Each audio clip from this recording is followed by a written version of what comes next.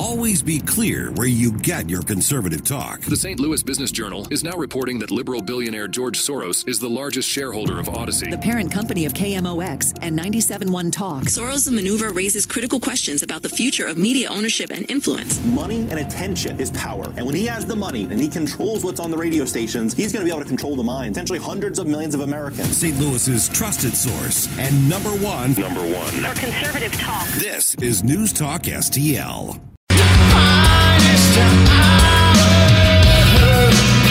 Hello and welcome to Wednesday afternoon here on Columbo and Katie on 101.9 and 94.1 News Talk STL. It happened. It's cold. From 80s to 20s in about 5 hours. It was pretty amazing what happened in St. Louis last night. Hope you are staying warm after this big time cool down. Of course, we will get on Friday afternoon, we'll get that all important weekend forecast and we'll get an update from Steve Templeton on kind of what to expect as we ride this weather roller coaster. So always look forward to that. That's one for the old bookmark. Mm-hmm. You know, put that one on the calendar. Every Friday, 2:45, the weekend forecast from Steve Templeton here on Columbo and Katie. Always a good one.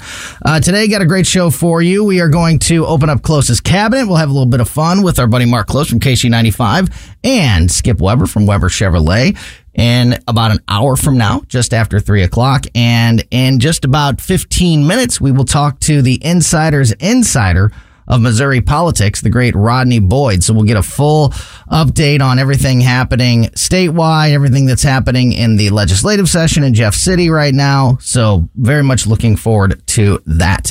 So we'll get into that local stuff with Rodney in a few minutes. So let's start with some national news, and none bigger than the announcement today by Mitch McConnell that he is stepping down as the Republican Senate leader at the end of this current session. So, longtime Republican leader, Senate Leader Mitch McConnell announced today that he will step away from leadership in November.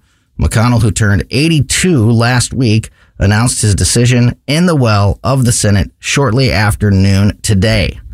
Though McConnell will not be the GOP leader after this year, he did say that he will finish his current Senate term, which runs through 2026. So, officially ends in January of 2027. So he still has a couple of years left on his Senate term that he, at least at this point, is saying he will serve that out. But he will no longer be the Republican leader in the Senate after November. It's a good move. It's a very good move. Why do you say that?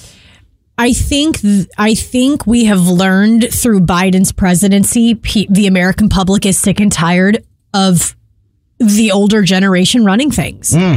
That's not to, I mean, then you have the other person, Donald Trump, who is also older. I mean, he's 70, what? Don't know. I can't remember. 74, 75, maybe even older than that. Yeah. And it looks like he is gaining nothing but steam. He is still firing on all cylinders. But I think I do think the American public is sick and tired of having the older generation run. Even from Nancy Pelosi, Chuck Schumer, Mitch McConnell, Joe Biden, everybody just wants even a smidgen younger. Even someone in their 60s, younger and a little bit more relatable to what's going on in this day and age. Is it younger? Is it just younger, like the age that is all that matters? Or does the appearance and the actions of that person mean something? So as you mentioned, Donald Trump, and if you're watching on the cameras, I just kind of did like a dang it when Katie mentioned Trump's age, because yesterday we were talking about that cupcake interview that Joe Biden did with Seth Meyers. I don't know if it was during that or if it was another interview that he was giving yesterday or in the last couple of days where Biden brought up Trump's age. I got to find that quote. Where he was asked about his age. I think it was the Seth Meyers interview. And he was like, Seth Meyers said, you know, there's a lot of polls show that Americans are concerned about your age. And he said, well, first of all, the other guy's just as old as I am. And second, and I thought, okay, yes, but this kind of to my question to you, Is it just the age, or is it also the actions in front of the camera and the the energy that you output that you show when you are in front of the public? Like, I don't think that when people see Donald Trump, I don't think the first thing they think of is how old he is. When you see Joe Biden, the first thing you think of is how old he is, because he looks and acts so old and out of it. I mentioned yesterday during that, go back and watch that Seth Meyers interview. When he's not talking, when Seth Meyers is asking a question, Joe Biden is squinting and his mouth is hanging open and he looks like he's either not listening or not understanding. He looks like a confused old man. So is it the age or is it the appearance? Well, as we know, Mitch McConnell has had a lot of health issues and struggled very greatly. I'm not talking about just specifically with Mitch. I'm just talking about like in general. Is it like when you're showing your age? I think the showing of the age is definitely the greater of the issues, but I also think that people do have an issue with Trump's age. Sure. I mean, and Trump is with it. I mean, Nancy Pelosi, she's older and she's still with it, which is treacherous, but she is. I just think that people are sick and tired of looking at our leadership and saying, why are people in their 70s and 80s running this country? And Mitch McConnell did have some episodes that we were all privy to, that we saw play out on national television, that definitely were concerning, that I think lead in this reasoning why. You and I talked about this off the air. He's never going to say it's health issues, but that is a lead reason, a big cause of probably why he made a decision like this. But maybe it was push from peers, from colleagues, from the American people saying, guys, enough is enough already. And I think this presidential election is also proof that people are like, really, we can't have somebody. I mean, Ron DeSantis is 45. Right. Vivek Ramaswamy was 38 or whatever he was. Maybe he might have been younger than that. Maybe he was 36. I think he was 36. But why is it we can't have younger adults trying and running this country? It really is amazing how old a lot of the leadership is in this country. I was just doing some quick Google searches to make sure that I was right, because I was pretty sure I knew. But to your point, Joe Biden is 81. We all know that. Mitch McConnell, as this story said, he just turned 82.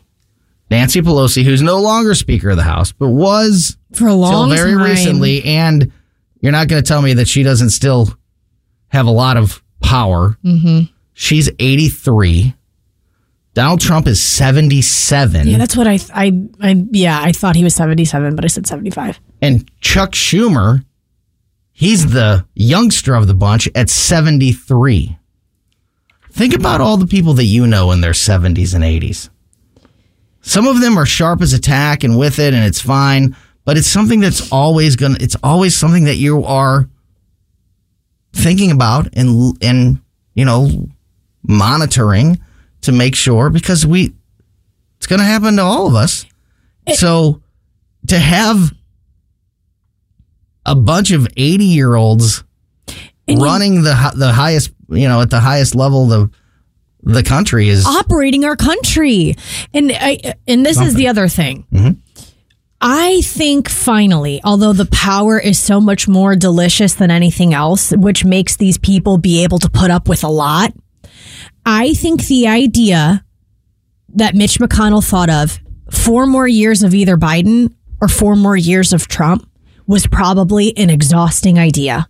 That's third. That's secondary. Yeah. That's even third. That's down the list. I don't know. At this point, when you're 82, when you're 52 and you've got a long political career in front of you, maybe you're ready to fight through. You are. But maybe he's exhausted. Yeah. Maybe he's like, maybe if he thought it was easy street, he was like, I could do another few years because things are going pretty good. But looking at the current situation and the drama and the turmoil that comes along with either one, that's a great point. That did play a role. He might be exhausted, and the American public is not too fond or too keen of Congress right now. I mean, there's also a lot of people really upset and really angry with some moves that are being made with the people of Congress right now. And there's not a big trust level happening. So all of that is to say, I think age is the significant part. I think health is also a reasoning, but maybe exhaustion has finally happened with Mitch McConnell. I wonder if those instances of him freezing up hadn't happened, if he'd be doing this. Yeah. But I think you're right. I think age and even more so the appearance of the impact of his age has a lot to do with this. But kind of ironically, interesting timing that we're talking about all of this on the same day that Joe Biden revealed earlier today that he is making an unannounced trip to an unplanned, nobody knew about this ahead of time, to Walter Reed National Military Medical Center today for a physical exam. Biden has undergone yearly physical examinations since the beginning of his term, in line with every other president since Nixon.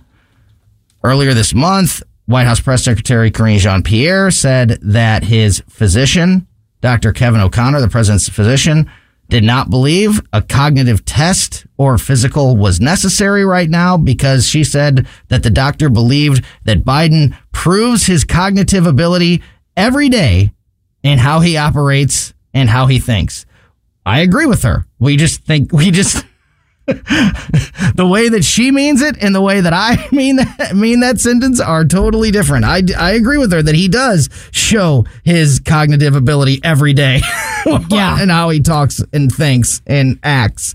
But anyway, so that was the last we'd heard anything about a physical or there being a scheduled physical for the president. Was when she said that last month, like, he talked to the doctor and the doctor doesn't think he needs one right now. And he proves his cognitive ability every day. But today, this kind of came out of nowhere. He's doing it today.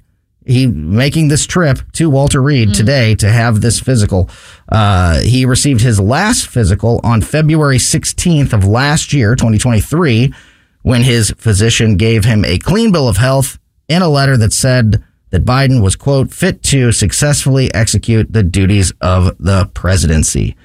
Today's physical will probably be the last one before the election, so I'm anxious. I am to see what it says, if we even get to see anything. Probably won't see any of it for real, and except for some very rosied up.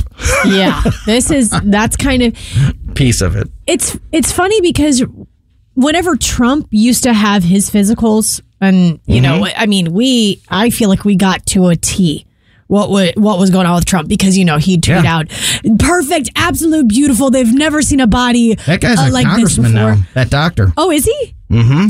Well, he was just in the news. I remember doing a story about him just a couple weeks ago because I'm drawing a blank on his name. He was a military doctor. I can see him He was the White House physician when Trump was there. And he said that while he's never examined Biden personally, him being a physician and a White House physician for years and years, he said that it is crystal clear to him as a doctor that Joe Biden is like in advanced stages of mental decline. Is it Ronnie Jackson? Yes, that's Ronnie it. Jackson? Okay. Mm-hmm. But that's it. It's interesting because there was so much put on Trump's physical by Trump himself. He'd tweet out how perfect he was, and no one has ever seen such a body as Donald Trump's body. So he definitely highlighted it too. But I remember it was just a big hoopla in the media about Trump getting his physical and what the results were going to be and blah, blah, blah. And now it feels like the only part of the deal with this is just because it was unexpected. If Trump got his bill, if Biden got his bill of health back, I feel like the media wouldn't have made anything about it unless it was just like off the chain, beautiful, perfect, which I don't think that's going to be the result. But that's the most surprising thing of this whole is that it was unexpected. And I do wonder, matched with that report that we saw about the cognitive decline from an actual expert, if this is a necessity that they should have been doing during a campaign season. It's funny that it just out of nowhere made the announcement, I'm going to get my physical today. Do you think it's because of that report? Do you think it's because of that? Mitch? No. Because of the report that came out about Biden saying that he's not cognitively capable of having any legal action taken against him. Oh. Remember, it was like a week ago. I can't remember the verbiage that was used. It was like the her report. Yeah. I don't know. Maybe. Do you think it's just to try to counteract that? Could be. Yeah. Could absolutely be. I mean, that was a few. You'd think it. I mean, if that was it, you'd think he would have done it right then. But I don't know. And you're so right about. So I just checked, and Ronnie Jackson is he's a congressman out of Texas now, United States congressman out of Texas now. And you're exactly right. Not only did the media skewer Trump whenever he had his physicals because everything was perfect, everything's perfect, I'm the smartest, I'm the best, I'm the healthiest. I'm beautiful. I'm absolutely beautiful. They came after him. They came after Ronnie Jackson, who at the time was just the White House doctor. He was not a Republican in Congress. You know, he wasn't a politician at the time. He was just a doctor. And the press attacked him like, how can this doctor's a fraud? How can Trump doesn't do anything but eat Big Macs and drink Diet Coke and doesn't sleep. He can't possibly be healthy. I remember he would get attacked just as much as Trump. And surprisingly, we're not as critical of the about the doctors for Joe Biden. I wonder why that is. It's almost like the press has a bias. It's almost like they play sides. That can't possibly be. If that bill of health comes back and it's like spotless, like he's in perfect, wonderful health, The View you remember The View? The View's just going to be like, oh, do you see? Clean bill of health, beautiful, wonderful. It can't be. It can't be. It can't be because we can see it with our own eyes. So they got to walk the tightrope of he's got a little bit of this going on, obviously, but he's totally. They got to figure out a way to deliver that. Yeah. Because if they try to come out with he's clean, he's as healthy and with it as a 40-year-old, we will all call Balderdash. Yeah, Balderdash for sure. All right, we are going to get back into some of these national headlines. Hunter Biden testified today behind closed doors, but some of the transcripts from that has been leaked. Some interesting stuff there. So I want to get into some more of these national headlines a little bit later on this afternoon. But we're going to shift gears and go local and talk about what's happening in Jeff City with this Missouri legislative session and other local topics with the insider's insider of local news and politics, Rodney Boyd, joins us next on Columbo and Katie. For podcast articles and more, find us on newstalkstl.com.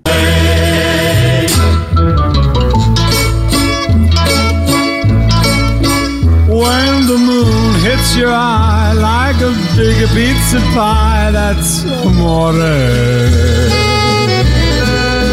When the world seems to shine like you've had too much wine, that's amore. Welcome back to Columbo and Katie on 101.9 94.1 News Talk STL. As I mentioned, going to shift gears and go local with our next guest, the great Rodney Boyd, the insider's insider of Missouri news and politics. Rodney, thanks as always for your time, my friend. How are you? I'm well, man. I'm happy to be reporting from our state capital. Yes. I'm doing well. Good. Okay. I just made the promise twice to talk about local stories with you, but I just want to get your quick thought on this. I don't want to get into this issue. I don't want to dig into this trial, but there was a funny moment in the Fannie Willis trial, and I just wanted to get your thoughts as an attorney on when this type of moment were to happen in court. So the former law firm partner and divorce attorney Terrence Bradley testified under oath last night regarding what he knew about Georgia prosecutor Fonnie Williams and special prosecutor Nathan Wade's personal relationship. Bradley took the stand after the judge determined Bradley couldn't claim an attorney-client privilege. And again, without getting into the details, when confronted with a record of texts and communications in court last night, after saying, I guess after just making a statement that, none of this was true or these communications didn't happen, he was then confronted with a record of it, the evidence of it. And Bradley, this Terrence Bradley, is sitting there on the stand, goes, "Dang!" very audibly and very visually, turned his head and whispered to himself, "Dang!" As an attorney, if you have somebody on the stand that goes, "Dang," do you feel pretty good about the direction of your case at that moment? I just thought it was really funny. No, I don't. And, if I'm that witness, I would be very worried about potential perjury charges. Oh, yeah. Because it gets that serious. And we have a situation where this actually happened. Very similar. If you go back about maybe 10, 15 years ago, the mayor of the city of Detroit was accused of having an affair with one of his key staffers, and he denied it, vehemently denied it, outside in the media and on the stand. And the text messages were subpoenaed and showed and presented as evidence, and he was charged with perjury and a few other things, and he actually ended up going to prison. So no, this is serious. When you make these statements, you better be prepared to be confronted with the as you said, the text messages, and then almost like that sidebar sigh was an admission. Oh yeah. So it's this whole thing is just quite bizarre, and has become at least a referendum on this. If you're going to have a job and you're going to go after high-profile folks, you really better make sure your house is in order, right? Mm-hmm. Because that's what we're seeing here, just all this mess that's coming out that just really distracts from, it really distracts from anything that this person can do. And her credibility now seems to be, I understand she says she did nothing illegal, but there's two things. There's illegal, then there's unethical, right? And either one of those could just destroy your credibility to be able to do your job. Yeah. Yeah, you're pretty much done as a credible witness when you do the dang. Yeah. Yeah. On the stand. It's over. With everybody watching you. I just thought, that's the end of that. When I saw it. There's that. It was, yeah. And I didn't see the testimony. I wonder if there was an opportunity for a clarification and an admission. Because if not, if he held to that testimony, then perjury becomes an issue. Yeah. After the dang, he said that he was speculating in his prior comments. Yeah. So after the dang, he tried to fix it with, I was speculating before when I was talking. So yeah, not a good look. Not a good look. I just thought it was something really funny. More drama, as you mentioned. It's just politics are so sensational and dramatic right now, and the state of Missouri has not been immune to that this year, but it has been good in recent weeks with both you and guests like Justin Sparks and others that we've had on.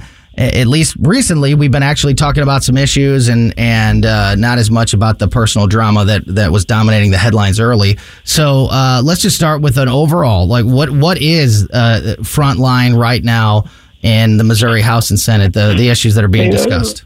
To be clear, the driving issue when we talk about this right now is the budget, right? The budget is and then what that means for your listeners, we have a constitutional requirement for the General Assembly to convene every January through May with the most important mandate that they do an appropriation and allocation of the state's $30+ billion budget so that the state can continue to run. They got to get that done. Fiscal year ends end of June and begins in July. So that's the driving force. So there's a lot of various committee hearings about, all the different departments are coming before these appropriation committees and explaining what they need money for. That's the boring, normal, mundane stuff that government should do. And then over top that, as you and I've talked about, there are significant issues around this petition reform, how we go forward with the ability to amend our Constitution and statutes as well, but more importantly, the Constitution.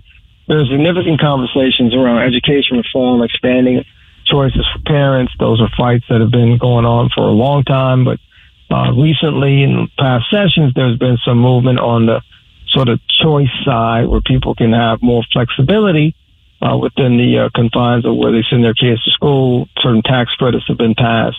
And then you get into a plurality of issues, right? There's issues, legislation around human trafficking. There's legislation around reforming elements of the criminal justice system, like big legislation. You mentioned Justin Sparks.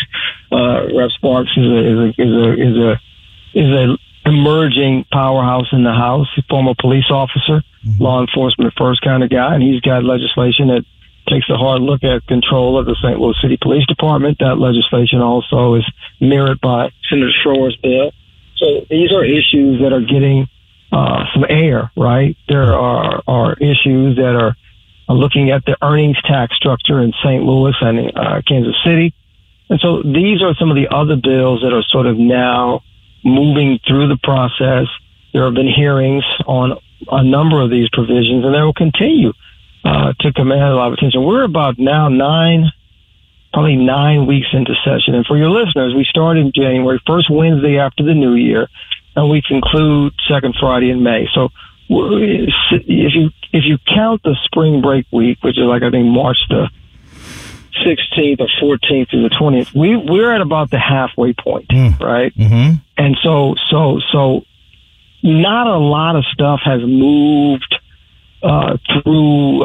For example, there's only been, I think, one significant bill in terms of the highlights that's moved, and that's the initiative petition legislation, which sort of was the command performance that the Freedom Caucus demanded of their colleagues in the Senate that caused a lot of consternation. Mm-hmm. But there's not been a lot of cross-chamber bills that have come from the House to the Senate or the Senate to the House.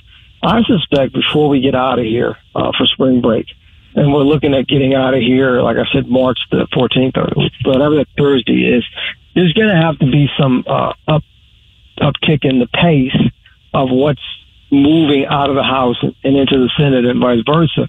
Because when we come back, it's that crunch time. It's that we're approaching April.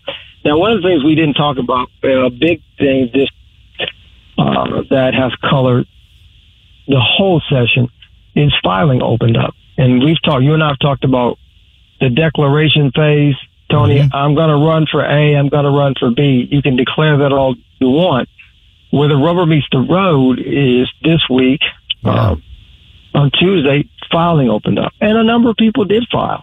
People have filed, incumbent office holders like Congressman Burleson, former member of the Senate and House, came up and filed for his seat. And so you'll see. And Rodney, just to be clear, you're talking about the people that we've talked a lot about the people running for Senate and Congress and governor, but none of that's official until today, until this week when filing actually opened up. So that's what we're talking about when we say that filing opened up and the rubber hits the road now.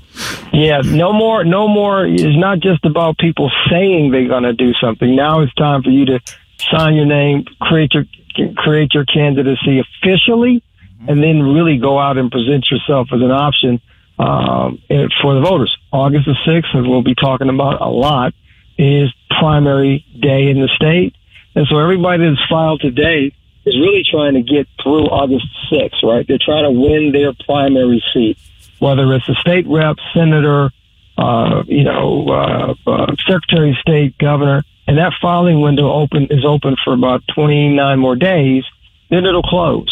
And then we will be able to really say, these are the folks that have filed for these respective offices. And the voters begin at that point to have to make some real decisions about who they want to advance on August the 6th. For statewide offices, or even for statewide offices or national positions, I think the primary election day is going to be bigger than the general election in November, outside, obviously, the presidential race. But there's so many, even on the Democratic side, when you look at the Congress race between Wesley Bell and Cori Bush, there's so many inter-party elections happening, races happening. It's going to be, I think, really interesting. Rodney, I wanted to, before we run out of time, Tony, please don't understate that point you made.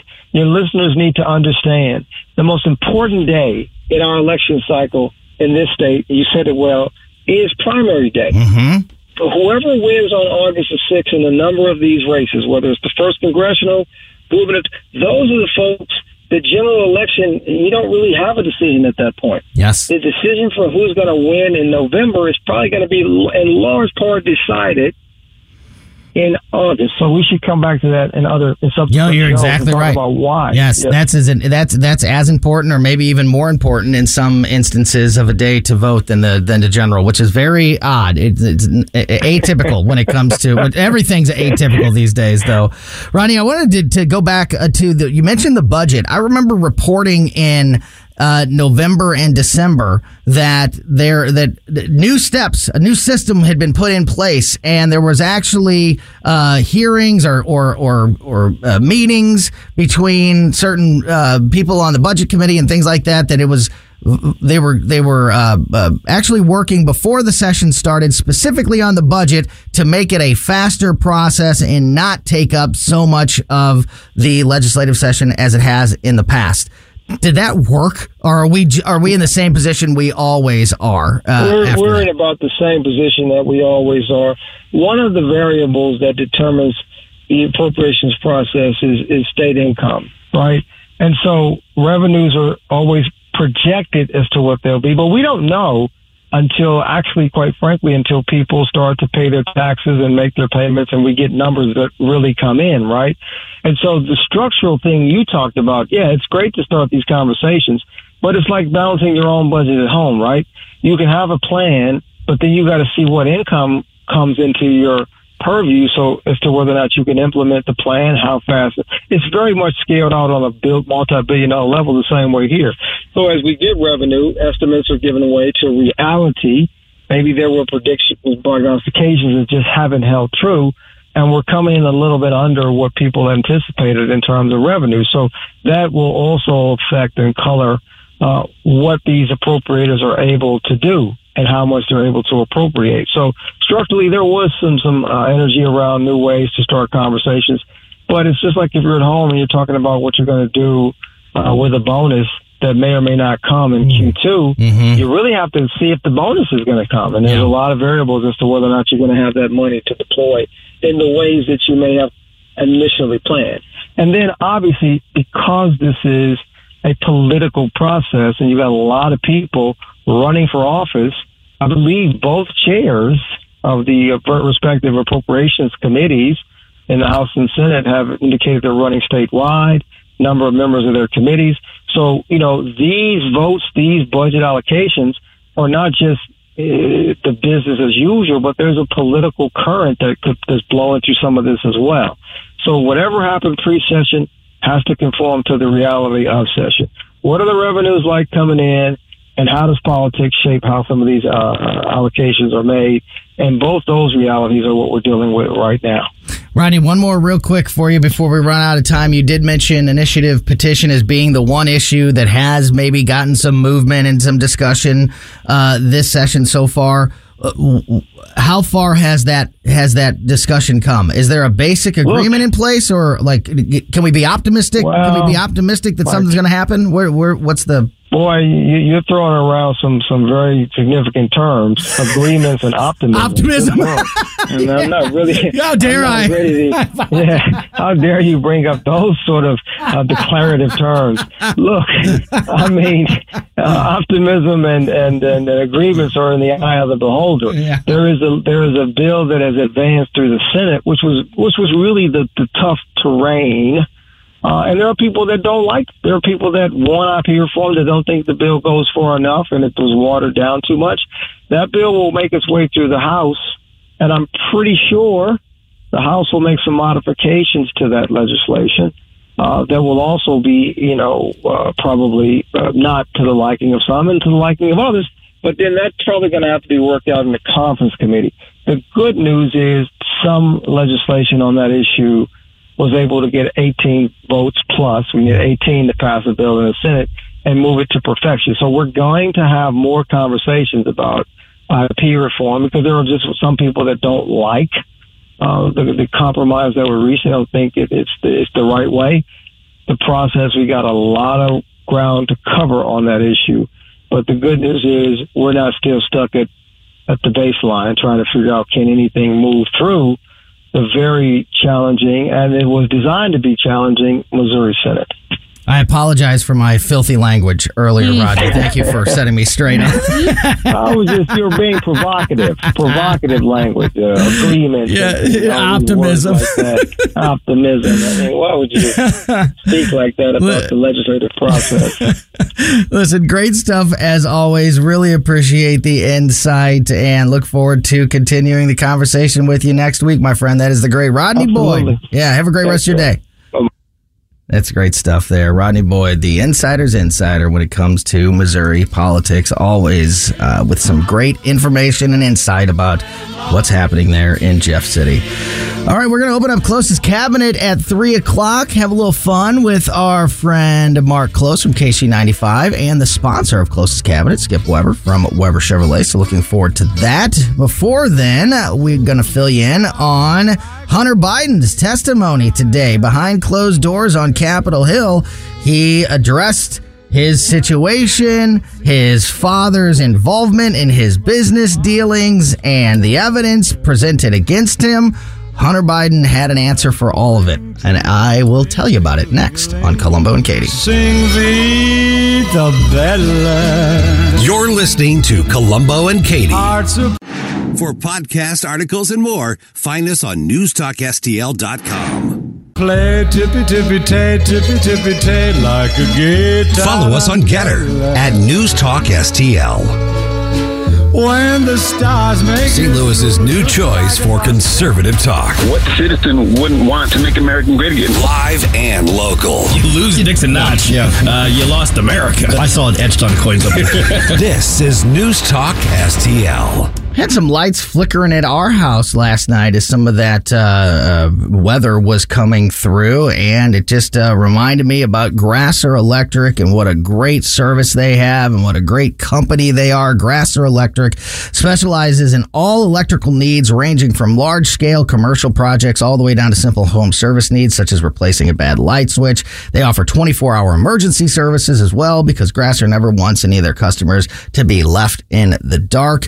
And they've been at our house multiple times since we bought our new house about a year and a half ago. Grasser has helped us with various projects, and they have just been absolutely outstanding. So again, whether you have a project at your business or your home, a big project that involves some adding of electric services or moving around the wires and things like that, Grasser has you covered. And if you just have a bad light switch, Grasser has you covered as well. They also offer free quotes for new projects. So if you have an electrical problem or project, call Grasser Electric now. You can call them at 636-441-5200 or just go to grasserelectric.com. My friend, death is certain. Are you prepared? Larry Connors here. I don't want to scare you, but your funeral plans are an important conversation you need to have with your spouse, family, other loved ones. My friend Benjamin Schaefer at Senior Memorial can help find you an affordable, final expense life insurance policy, regardless of your health condition.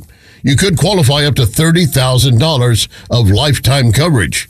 Life insurance plans with Senior Memorial also offer living benefits towards hearing and diabetic supplies, access to a 24-hour teledoc service, discounts on urns, caskets, tombstones.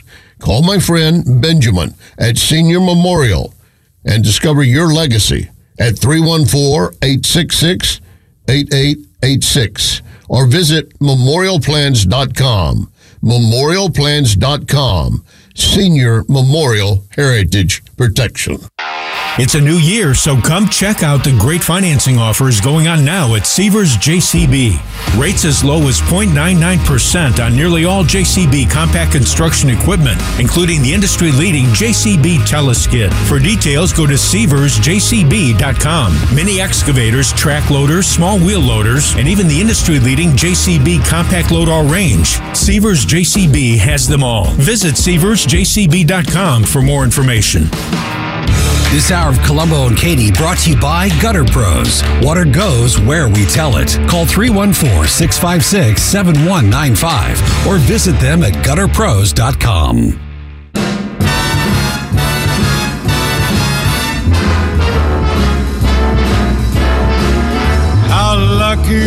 one got beat. I kissed her and she kissed me. Like the fella once said, ain't that a kick in the head? The room was completely black. I love the Dean Martin today. Welcome back to Columbo and Katie on 101.9 94.1 News Talk STL. Who do I have to thank for this great music? Me. I know. Me. I know. Do you know? Yeah, I thought maybe you'd be a little bit more humble about it. Me. M-E. Me. So Hunter Biden testified today behind closed doors, but we have some of that testimony with some of the transcripts here. He testified that he did not involve his father in his businesses while blasting House Republicans for having hunted him in their partisan political pursuit, almost like a witch hunt. Yeah. And impeachment inquiry into his father. Hunter Biden appeared on Capitol Hill today for his closed-door deposition. This is the one that he wasn't going to show up to and then was going to get charged with contempt of Congress, which he should have been. It is still ridiculous that he pulled that stunt where he barged into Congress on the day he was supposed to be there for this deposition, and he wouldn't go. Like, if you or I would have done that or anybody else would have done it, we would have been charged. Total mockery. Hunter Biden still not charged with anything. They had an easy one with the contempt of Congress situation, and this guy is just skating the by. Teflon Don. Hunter Biden appeared on Capitol Hill today for his closed-door deposition at the House Oversight and Judiciary Committees. Hunter Biden said Republicans have no evidence against his father because there isn't any, according to an opening statement. This was obtained by Fox News and some other media outlets, these transcripts. He said, quote, "I am here today to provide the committees with one uncontestable fact that should end the false premise of this inquiry. I did not involve my father in my businesses, not while I was a practicing lawyer, not in my investments or transactions, domestic or international, not as a board member, and not as an artist." An artist. He always throws in artist. I'm an artiste. You're not an artist, Hunter. You are not. My brain works an artist, differently. Hunter. You are not a creative. You're a creative. You don't get to claim that because you're not. No. You are nothing. You are nothing. You are nothing. Don't act like you are. You're creative. I love that. He goes on, quote, "You read this fact in the many letters that have been sent to you over the last year as part of your so-called impeachment investigation. You heard this fact when I said it weeks ago, standing outside of this building. You heard this fact from a parade of other witnesses, former colleagues and business partners of mine, including my uncle, who have testified before you in similar proceedings. And now you hear this fact directly from me." The fact that that his dad wasn't involved in everything. So he's driving the point home. So what about the calls, the texts, the emails that we've all seen? Yeah. All the evidence that we have. What about that? Well, Hunter addressed that as well today, saying, quote, "Republicans have taken my communications out of context, relied on documents that have been altered, and cherry-picked snippets of financial and other records to misrepresent what really happened." So all that evidence that we've seen of Joe Biden sitting, them sitting on the couch next to each other and him sending the text, "Well, the man sitting next to me," or references to the big guy, or the other witness testimony that have said that this is the way that it was set up and it was all about, access and influence with Joe Biden. All of that was taken out of context. Jim Jordan didn't write the transcript. Wrap it up. Nothing to see here. Taken out of context. Rand Paul didn't write to bother you, Hunter. The transcript with this conversation. A GOP, a member of Congress, or a Republican political operative was not the person that wrote this transcript in the middle of the night and then delivered it. You said the words, it was transcribed, and that's what everybody is reading. That's number one. Number two, didn't Hunter Biden's colleagues, didn't his partners, didn't they testify at one point? Yes. And what they said during their testimony was what they heard and what they saw in their interactions what they with were Joe involved Biden. in. So out of context. I guess the Republican operatives or the members of Congress from the Republican Party, they were somehow in cahoots with your partners, your colleagues, and told them what to say whenever you were in the room. It just doesn't make any sense. You cannot make those two things happen thinking that people misjudge or misconstrued the things that you said. You said them. What part of out of context do you not understand? What part? And the other thing about this is there is a, first of all, everybody already knows this, but the Democrats tried to use, they tried to use the word witch hunt and make it into a farce and a fake fictitious thing that was actually happening with Donald Trump when Donald Trump accused them of doing this. This isn't a witch hunt. This is us looking at the documentations that you have, Hunter Biden, and making a decision about the things that we have seen and that you have said and that you have done. I think it's so far funny. From a witch hunt. I'm glad you brought that up because I think it's so funny because he won't use the word witch hunt because that's Trump's word. Oh yeah. Mm-hmm. And if you use it and you say that if you say that a witch hunt is even possible, right, that it somehow gives credibility to Donald Trump, like, oh, well, if you're admitting that there was that, the government is capable at this high level of a witch hunt, which, because every time Trump says witch hunt, people on the other side roll their eyes. Totally. Yes. Like, here we go with this made up conspiracy theory witch hunt. So I thought it was really interesting that Hunter Biden today, when he was he said that he was being hunted by Republicans and their partisan political pursuit. There's a word for all of that, it's witch hunt. Yep. But he won't use it because that's a Trump word, and they can't give a Trump word any credibility. They can't give it any credibility, and that witch hunt actually happened against Trump. This is not happening to you, Hunter Biden. You're not being politically persecuted. You made bad, stupid, wrong decisions that involved your dad, and we all are seeing it for what it is. You just didn't think you'd ever get caught. You just didn't think it could ever happen to Hunter Biden. One more quick story here. We'll probably have to get into into this later on in the show today, or maybe later on in the week, but I definitely wanted to get it out there. Progressive House Democrats made a secret trip to Cuba this week while we're having a horrible border situation spiraling out of control here on the homeland in the United States. Democrats, including Ilhan Omar and Congresswoman Jayapal of Washington, led a group of a dozen people, including a staffer from another Democrat Congresswoman's office, Barbara Lee, Democrat out of California, to Havana, where they, according to a spokesperson for the Progressive Caucus, quote, met with people from across Cuba, civil society, and government officials to discuss human rights and the U.S.-Cuba bilateral relationship. There is an embargo against working with and communicating and basically legitimizing anything that happens in Cuba. So this is ridiculous. And the fact that they're putting Cuba and pretending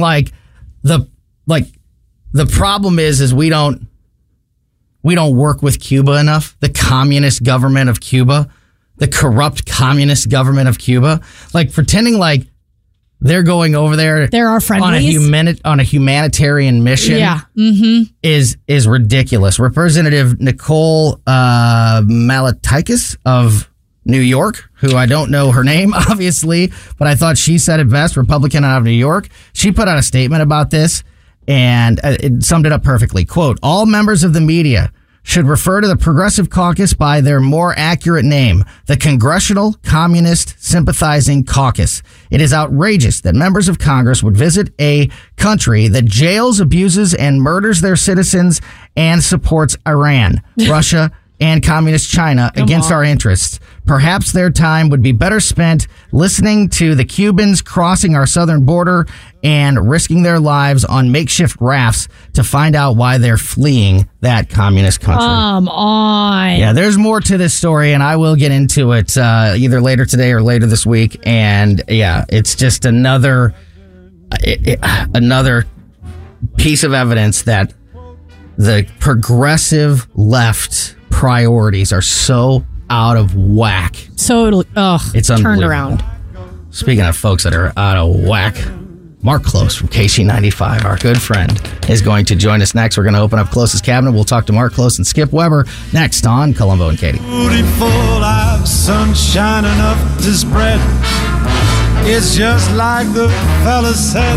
Never paint again. This is Darren, owner of Rhino Shield. Want to eliminate painting your home, business, or church? Call the experts at Rhino Shield. Rhino Shield is a revolutionary ceramic wall coating to regular paint and vinyl. Perfect for aluminum, steel, unpainted brick, block, stucco, EIFS, drive-it, cement board, and wood sidings. Rhino Shield eliminates wasting time and money painting year after year. Our ceramic coating deflects 90% of the sun's UV rays and 100% of the moisture. Our clients want affordable protection with the elimination of maintenance. Rhino Shield protects your biggest investment while maintaining your architectural features and gives you the curb appeal you deserve. Make your home great again by working with the Rhino Shield experts. A+ rated with the BBB. Call 877-25-RHINO. 877-25-RHINO. Or 877-25rhino.com. See what we did there? Genius. Tell them, ladies. Go Rhino Shield. Never paint your house again. Rhino Shield. Hey, St. Louis, my name is Rob Carter. My new primetime show will explore the collaboration between corrupt media and our corrupted political system. From manipulated elections, open borders, mandated medicines, and unconstitutional lockdowns, what is going on? The Rob Carter Show. Let's talk about it on The Rob Carter Show. Join me weeknights from 8 to 10 p.m. on News Talk STL. Rob Carter, live and local, weeknights at 8 on News Talk STL. Where callers won't be canceled. It's just so ridiculous and so offensive. And we don't socially distance from differing opinions. I couldn't disagree with you more. I haven't always agreed with you. Free speech is alive and well in America, right here. This country is worth fighting for. That's why we're canceling those season tickets. That's why we're canceling those subscriptions. I'm just so sick and tired of it. Disgust us. It's insanity, man. This is News Talk STL. KLGY HD3 Clayton, K270BW Bellefontaine, KNBS Bowling Green. This is News Talk STL at 1019, 94.1, and always streaming at News Talk